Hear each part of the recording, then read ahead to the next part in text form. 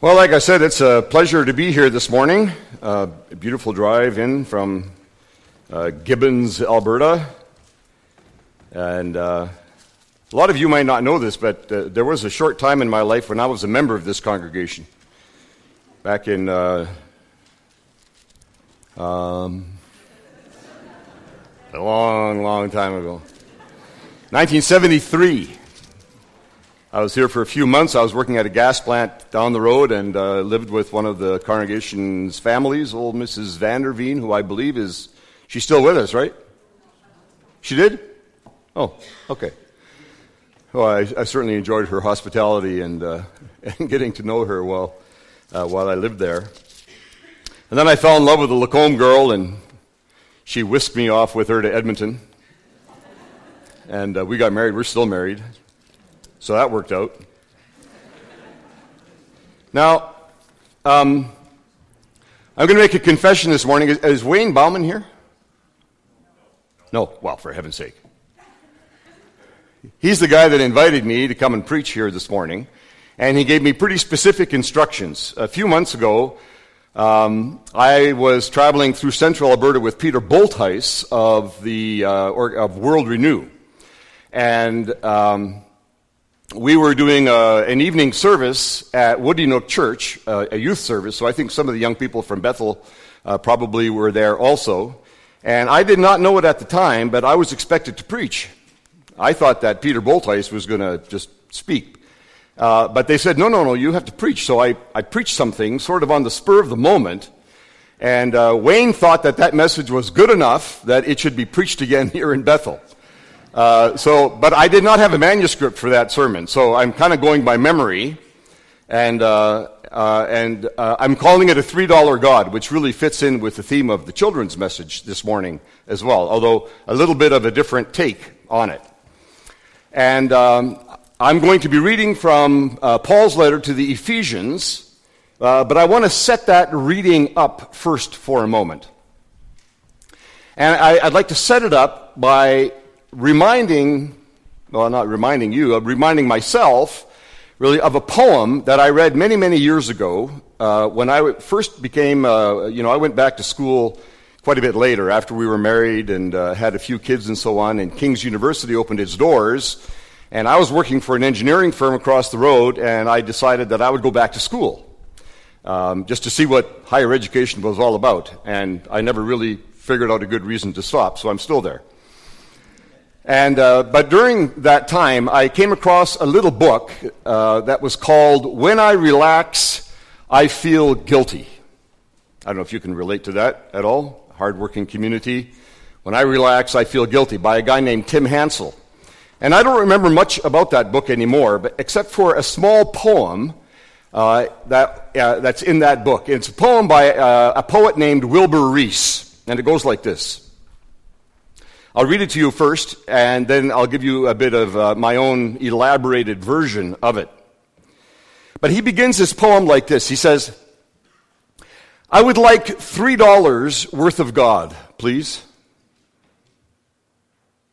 Think about that for a moment. I would like $3 worth of God, please.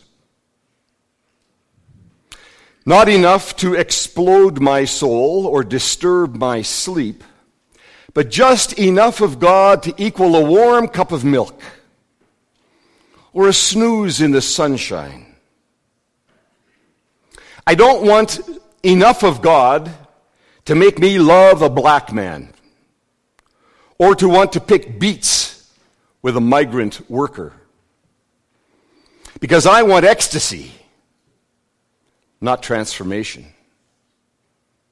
I want the warmth of the womb, but not a new birth. I want a pound of the eternal in a paper sack. I'd like $3 worth of God, please.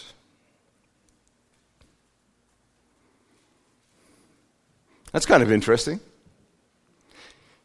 Maybe you can understand why I've never really forgotten that poem. It kind of got a hold of my consciousness and has never really let go of this idea that when it comes to God and when it comes to the abundant and fruitful life that God promises that maybe I and you, we settle too soon and settle for too little of God. $3 worth of God. What would that look like to you? What does that make you think of? I know you're not used to speaking in church, but you have my permission. What does that make you think of? $3 worth of God. What kind of a God is that? A tiny God. Yeah. Maybe just a fraction of a God. Yeah. What else? What kind of a spiritual walk would that be? Cheap? Okay, cheap. I think I heard you. I forgot my hearing aid, so I may be misunderstanding everything. But anybody else? Pretty shallow. Very shallow. Anything else? No effort required. You might have been there that Sunday night, because I think I got an answer very similar to that, which is right on. No effort required. A warm cup of milk, a snooze in the sunshine. No demands made on my life. Never having to become uncomfortable. A God on demand, a God who delivers without requiring much of us. I want to fatten that idea up a little bit and elaborate on that poem a wee little bit. He refers to, I never want to have to love a black man or pick beats with a migrant worker. So clearly, Wilbur Reese was writing in a time when civil rights were in their ascent in the U.S. But those circumstances haven't changed so much, but our context is a bit different. He might have meant something like this: I want enough of God to know that I am loved, and I am forgiven, and I am accepted, and I belong. But I don't want so much of God to know that I also need to love my enemy. That my enemy also must be accepted. That person who is so different from me, whose religious beliefs are different from my own, the one who the media says is such a threat to my well-being, I don't want so much of God to know that I need to accept that person. And I want enough of God to know that I am forgiven, that all the things that I've done and the thoughts that I think and the words that I speak, I want enough of God to know that all of that is wiped away. I am clean before God. But I don't want so much of God to know that I must forgive the one who has harmed me, the one who has offended me, the one who has sullied my reputation. I want enough of God to know that God heals all my diseases, but not so much of God that I should embrace a leper or love that person with AIDS. Not so much of God that I would go to a homeless person and offer to buy them a meal. I want a God who makes no demands.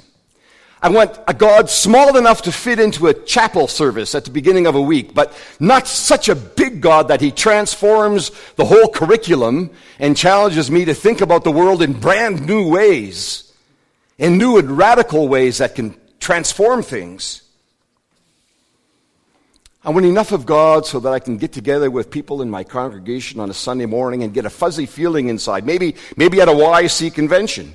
That makes me feel good, that gives me a spiritual high, but not so much of God that it challenges my assumptions, challenges my fundamental orientation in the world, and calls me out of my self-preoccupations and challenges me to a deeper life of discipleship.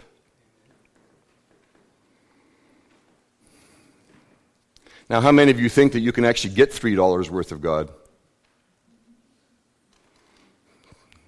You think little pieces of God are available? Well, I think there are lots of people who try to distribute $3 pieces of God. But whatever they're selling, it isn't God. God is indivisible. God doesn't parceled out in small fractions. God does not arrive in the world in small quantities. If you have hold of the one true God, or better yet, if that one true God has hold of you, if it is the true God that has hold of you and you have hold of him, Well, this is the God who created heaven and earth. This is the God who says, all things belong to me. This is the God who says, I'm making all things new. This is the God of whom Solomon in the scripture says, heaven and earth cannot contain you. This is the God who sits in heaven and sees the whole of humanity and history, the one who is Alpha and Omega, the beginning and the end, the all in all. If you have hold of something spiritual that is not that, well, it's not God that you have hold of. If you've been getting by on $3 worth of God, a little devotional thought from time to time, enough to make you feel welcomed and warmed and loved, but that still allows you to diss your friends on, say, Facebook, or say things that are unkind, or to live in the world in an irresponsible way, or to participate in sexist language and racist language. Whatever you have hold of, it isn't God. It's something else.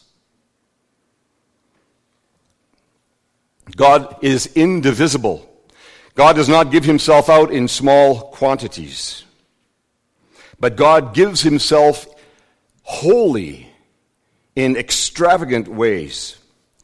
Which is why I want to read with you these words from Paul's letter to the Ephesian church in Ephesians chapter 3. I'll begin reading at verse 14 and just listen to the contrast between Wilbur Rees's poem about $3 worth of God and what Paul says. Paul says this.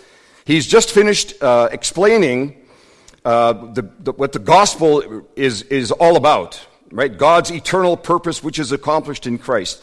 And then he says in verse 14, for this reason I kneel before the Father, from whom God's whole family in heaven and on earth derives its name. And I pray that out of God's glorious riches, that God may strengthen you with power through his Spirit in your inner being, so that Christ may dwell in your hearts through faith. And I pray that you, being rooted and established in love, may have power, together with all the saints, to grasp, listen to this now, these four dimensions, to grasp how wide and how long and how high and how deep is the love of Christ. And to know this love that surpasses knowledge. I mean, we're not talking about $3 worth of God here. Not even $300 worth of God. I mean, Paul is saying, I want you to know the extravagant dimensions of God's being and of God's glory and of God's grace. Why? So that you may be filled to the measure of all the fullness of God. Filled to the measure of all the fullness of God. If you were to read this text in the Greek, there's a word that the Apostle Paul uses, it's pleroma, which means fullness, fully, and he uses it multiple times in this text. If this was to be translated literally, it would read something like, so that you may be fully filled with all the fully filling fullness of God. Right? Like Paul, he can't get enough words out to try and express the immeasurable grandeur and the grace and the goodness and the majesty of this God. $3 worth of God is the farthest thing from the Apostle Paul's mind. His prayer is that the people of Ephesus, and by inference, the people of Bethel Lacombe and of Gibbons, Alberta, that the people of God will never be satisfied with too little of God, but will always crave a deeper, fuller experience of the fullness of God, that God may overwhelm us, that we may always have a sense of the grandeur and the majesty of God and the claims of God on human history and on the creation. Paul is not saying, I hope you can have a little religious experience from time to time that will keep you topped up, but I want you to be flooded, overwhelmed. I want you to be saturated with the grace and the goodness of God. That's not an unfamiliar theme for the apostle. You know, in Colossians 1, Paul uses that word pleroma again, and he says, you know, God was in Christ reconciling all things in heaven and on earth and under the earth and above the heavens, and all powers and principalities and rulers and authorities. All things are being reconciled. Not just you and your little soul, not just your family, not just the little community, but everything, the whole world In fact, the whole cosmos is going to be made new and is being reconciled.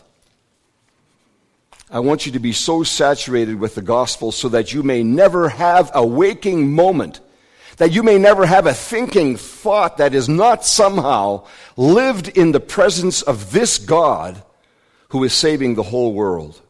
And I want your whole life to be shaped by that. The decisions that you make, the way that you spend your money, the kinds of relationships that you form, the way that you will spend your time, the kinds of careers that you will pursue. Let that all be informed by this fully absorbing knowledge of the one true God. Now, why am I telling you that on a Sunday morning? Well, I guess there are a few reasons. One of them, for sure, is that I honestly believe Jesus meant it when he said, I have come that you may have life in all of its abundance. That God has come to make all things new, all things in my life and in your life, and if that's lacking in your life, if there's something about your relationship with God that leaves you hungry and thirsty, then know that God is saying there's more. There's more, and it's available to you. My other motivation is this. In the last 10 minutes while I've been speaking, 150 children, many of them in sub-Saharan Africa, under the age of 5, have died because they did not have enough food to eat. They certainly didn't have enough of the right kind of food to eat. Every minute, about 15 children die of completely preventable causes. Something as simple as diarrhea is the most common killer of children in the world, and it happens because of a lack of access to good, clean, potable water. In the last 10 minutes, about 150 acres of rainforest have disappeared from the Amazon basin. In a very real way, these are called the lungs of the world, these trees that absorb CO2 and emit oxygen. In a real way, we could say that the earth is developing lung cancer. Somewhere in Mexico, where I took a group of students this past February, or perhaps in Honduras, we just returned from 3 weeks in a community there. And we heard the stories where this takes place with great frequency. Some young person sat down with his family perhaps and calculated the odds of making it across the border into the United States. Willing or not willing, should we or should we not spend the family's life savings and give it to some human trafficker, some smuggler of bodies, in the vain hope that I might get into the United States or perhaps Canada, in a country other than my own where there's no work for me, so that I can have a better life. A woman gets assaulted every 5 minutes in the United States. I can't even begin to tell you how many refugees are risking their lives on boats, floundering perilously on the Mediterranean, or who are spending hours standing in long lines in a refugee camp waiting to get a bowl of food, or trying desperately to connect with a family somewhere for the umpteenth time, to connect with someone, to beg for help. Come and help us. We could go on. You can think of your own measure of terror in the world. This week we were reminded again of the nature of hostilities that exist in the world, the indifference of those who demand their own way to the well-being of vulnerable populations, soft targets, children. All of which is to say that the world we live in today is incredibly broken. It is deeply damaged. It is populated by people who suffer, who are hurt, who are rejected, dejected, who for one reason or another feel like they don't belong, they can't participate in ordinary human life. And they may be overseas, they may be in a refugee camp, or they may be in a boat somewhere, or they may be in the global south. They might be right here in church. They might be next to you in the shop, next to you in the classroom. They might even be sitting beside you in church this morning.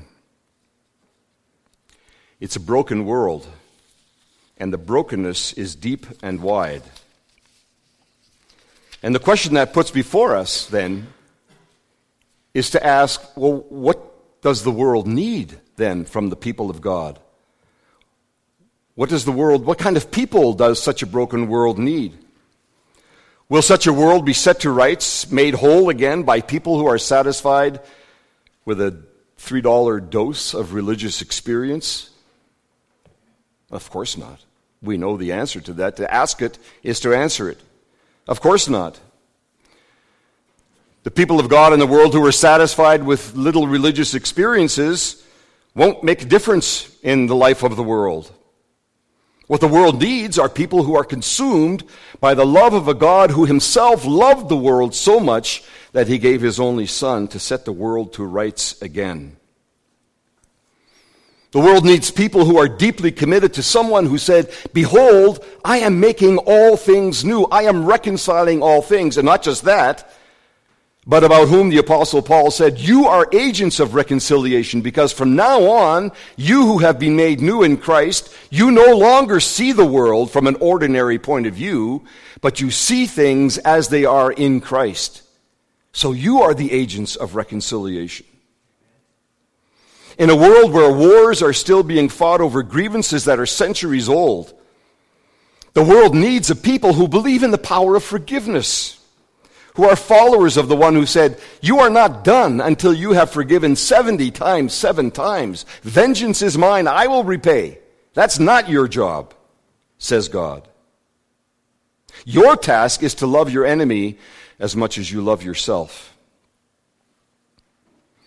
In a world where poverty is rampant so that many children die young, where maternal health care is denied the majority of women in the global south, whole populations suffer the indignities of poverty for a variety of reasons, the world needs a people who have cast their lot with a God who has established the Jubilee principle of the forgiveness of debts, about the breaking of poverty traps, so that no child will be left behind, so that poverty traps are sprung loose, so that we are characterized not just by compassion, but by justice.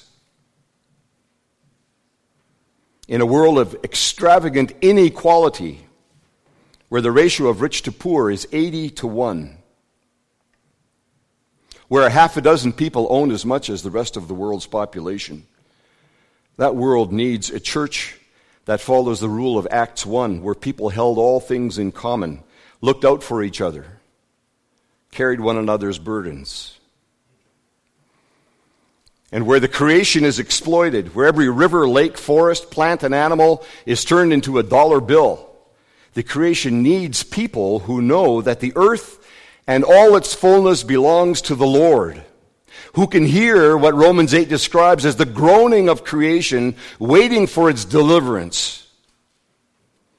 People who remember that when God created Adam and Eve, he said, "Take good care of this garden because it's the only one you're going to get."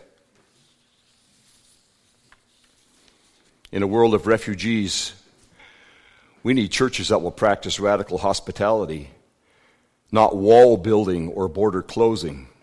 In a world of violence and terror, we need Christians who have heard Jesus say, "Blessed are the peacemakers." In a world of alternate facts and false news exacerbated by social media, the world needs a church that believes that the truth will set you free.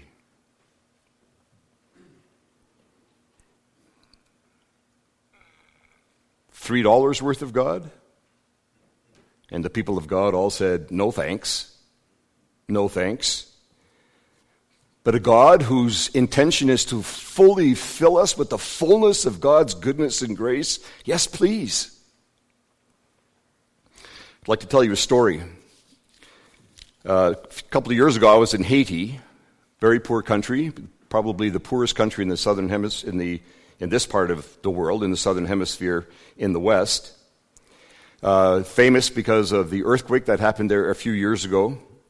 I was invited to be present to lead a retreat for World Renew and its partners.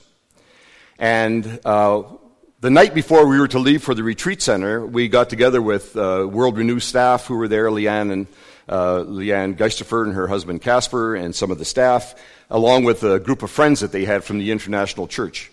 And we were having a Bible study.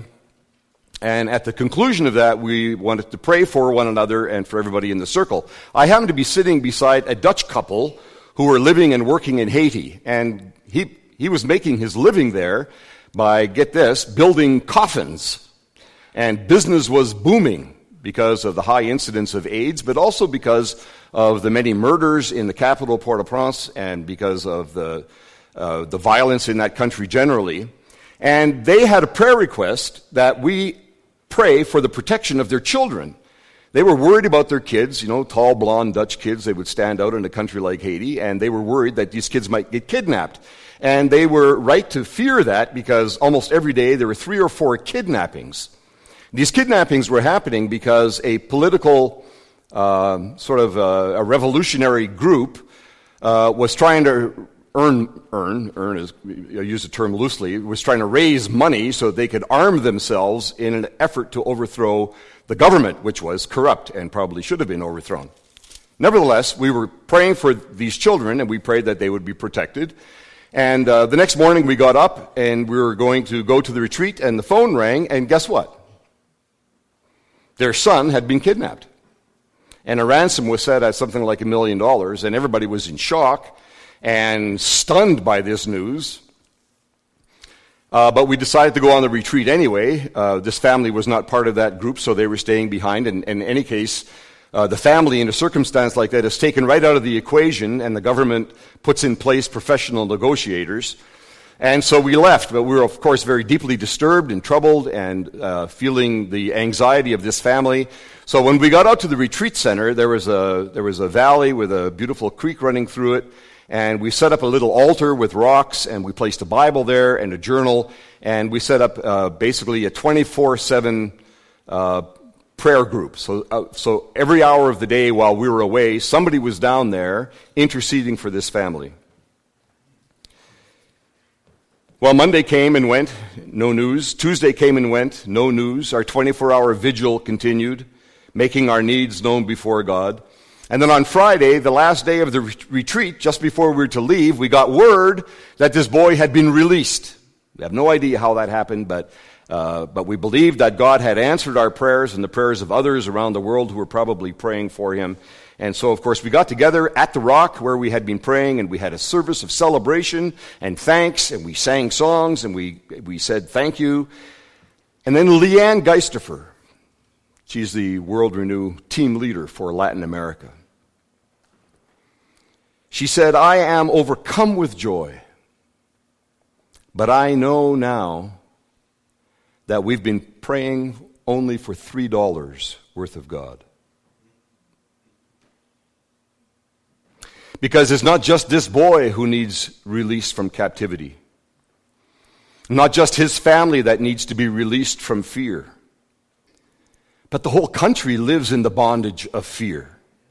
The whole country lives being held captive to political orders that do not serve their interests, and even captive to international intrigues that keep the people under politically sanctioned violence.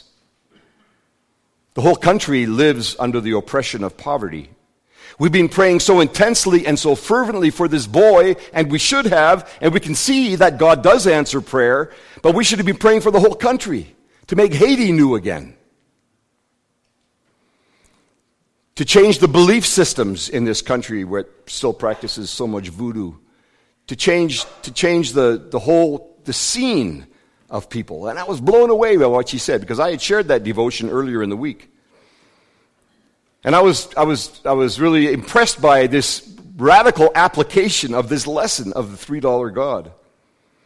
To be so fully filled with the vision and the wisdom of God, to be able to see beyond this boy and to see a whole world standing in that kind of need. And of course, it's an invitation to go deeper. Yes, pray for the boy, and pray for the person next to you, but go deeper and ask questions that the Bible calls questions of justice. Ask why. Why did the boy get kidnapped? Why do those people need that money? Why is there such political turmoil and revolution? What's going on? When somebody gets arrested, ask what's happening in this person's life, what's going on in the world around him that makes these things happen.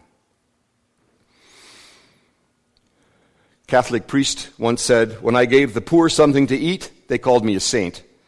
But when I asked why they were hungry, they called me a communist." It's an invitation to go deeper. Don't settle too soon. God is a God of justice. God is a God who has intentions to make all things new. So I want to take a note from the children's story this morning. I know that we talked about making God big and seeing the bigness of God in something like the establishment of a school in the Dominican Republic. Right? Somebody went to the Dominican Republic, and maybe they worked with worldwide Christian schools, and they built a school. That's a great thing. But I want to tell you a story about the Association for a More Just Society, which is a group in Honduras. It's a long story. I won't tell you everything about it, but there's a guy in Honduras. His name is Kurt Verbeek.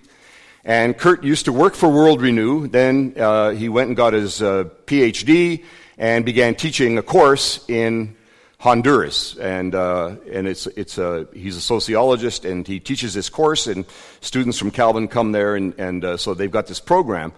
Well, because of the violence that was taking place in Honduras, Kurt and a couple of his friends began to investigate the incidents of violence and discovered that there was absolute corruption in the police force. Most crimes that were reported would never find their way to court. The police were corrupted, the judges were corrupt, the lawyers were corrupt. And so they began something called the Association for a More Just Society. And they tried to find a couple of policemen, a couple of lawyers, and a reporter who were clean so they could begin to break open this system of systemic corruption. Well, they've been highly successful, and you can find their website. It's AJS. We're starting a Canadian chapter of AJS. And what Kurt and his partners are really all about is about digging down deeper. So Kurt tells a story about a group that came to Haiti, and they built a school in Honduras. And Kurt says, but we discovered that why is the public school system not working? When they examined it more closely, they realized that half of the teachers on the payroll never showed up for work. Many of them were in two schools, getting paid for two schools, but only ever attending one. Nobody wants to work in the countryside, so they all teach in the capital city. And so there was massive corruption in the education program. Students were supposed to receive 200 days of education in a year. They were receiving less than 100. Honduras ranked last in terms of the quality of education in all of Central America. So Kurt and AJS now is a group of maybe 100 lawyers and a couple hundred researchers, and they began to approach the education system with the mindset. They said, okay, it's good that people from North America come and build a school for 100 kids, but there are 100,000 kids in Honduras that don't have a school. We can't build schools for all of them, so let's fix the system that is broken. And so they began doing that, and a consequence of their work is that some of the people in the highest levels of the Department of Education have been dismissed and have been fired, and there's been a wholesale clean-out of the place. And now they've got like 95% of teachers are bona fide and are licensed, are registered, are being monitored. Students are now getting well over 200 days of school every year. So Kurt and his group of people at AJS, they went deeper. They weren't satisfied with just building a school from time to time. They wanted to address the macro situation and change the system and the structure. And I believe that that's kind of a consequence of not being satisfied with $3 worth of God, but always saying, there's more there. I know there's more. You know, Jesus said in the Beatitudes that blessed are those who hunger and thirst for righteousness, literally who hunger and thirst for justice. He never said, blessed are those who are satisfied with how much justice there is in the world. He said, blessed are those who hunger and thirst for more. And we are never to settle too soon. And so I want to wrap it up with that question and just leave it with you to ask of yourself and to ask it of your own congregation, your own walk with God. Are you settling too soon? C.S. Lewis once said, we are like children who are content to play in little mud puddles when what's really being offered us is a day at the beach. Are you settling too soon? Are you reconciled to this world as it is, being as good as it's going to get? Or do you have an appetite for the world as it might yet become? Because God is making all things new. Open your heart so that God may fill it fully, so that you may have a vision of a world made new. In the name of the Father, and the Son, and the Holy Spirit. Amen.